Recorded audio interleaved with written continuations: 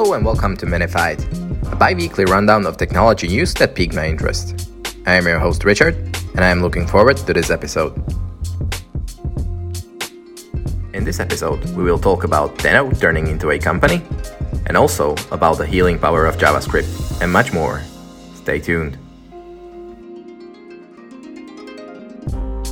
Alright, let's talk about Deno. For those of you who don't know, Deno is a JavaScript and TypeScript runtime that is built in Rust and based on the V8. It was founded by the original Node founder, Ryan Dahl. Ryan Dahl is also known for criticizing the design decisions that were being made behind the Node. Deno argues that while front-end JavaScript is moving forward, Node is not, and Deno is here to kind of remedy this. Recently, they raised almost $5 million of seed capital.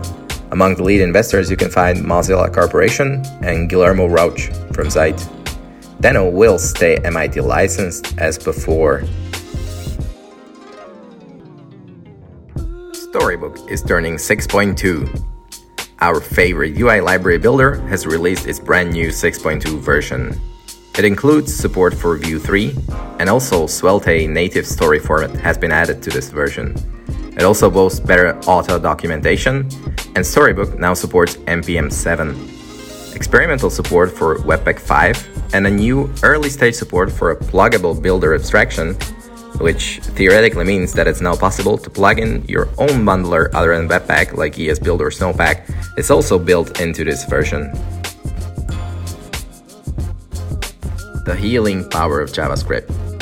Craig Mod has written a very nice piece for the Wired magazine where he shares his views on programming. For those of you who don't know, he has a very prolific view on the world of programming, and I definitely recommend his Fast Software, Best Software piece that you can find linked in the description below.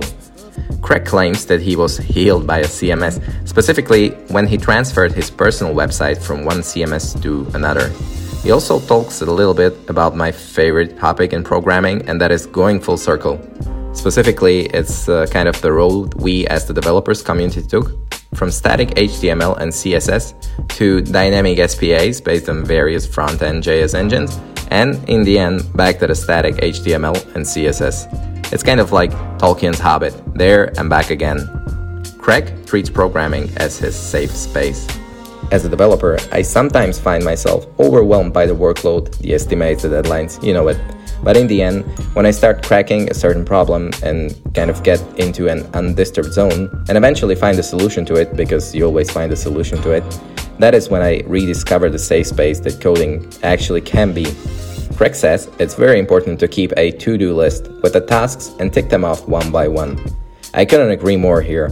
What I found out that also helps me is to estimate the amount of work I can achieve in one day and then check back on my estimations when the day is over and see how I did and draw up some conclusions.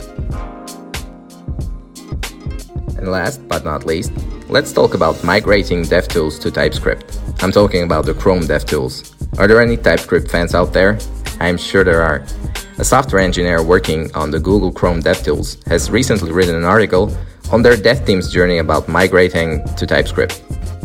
All the way back in 2013, DevTools team knew it was necessary to employ a type checking system for their codebase, and they did that with Clojure Compiler Type Checker.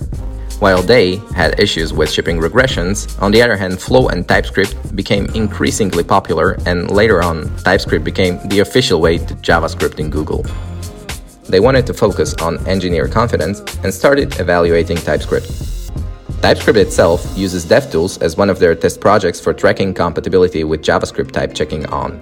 After running initial tests, they quickly discovered that TypeScript was much better at discovering type-related problems. In the end, they decided to go with TypeScript for various reasons and started the migration process to TypeScript by manually, and I'm sure very painfully, fixing old TypeScript errors. This was a difficult business decision, but one that let them maintain the status quo. In the end, they started out by manually adding a TS nocheck to every file and then removing them one by one while adding and fixing type issues. Fast forward 13 months, DevTools are now running on TypeScript. The biggest issue, however, with this migration is the slow speed of the TS compiler. This, in turn, noticeably increased the build time across Chromium builds. I don't think this is the first time somebody reported a TS compiler to be slow, so it's definitely something to keep in mind. Alright then, this is it for the first episode of Minified. Thanks for tuning in, and I'm looking forward to seeing you in the next one. Cheers!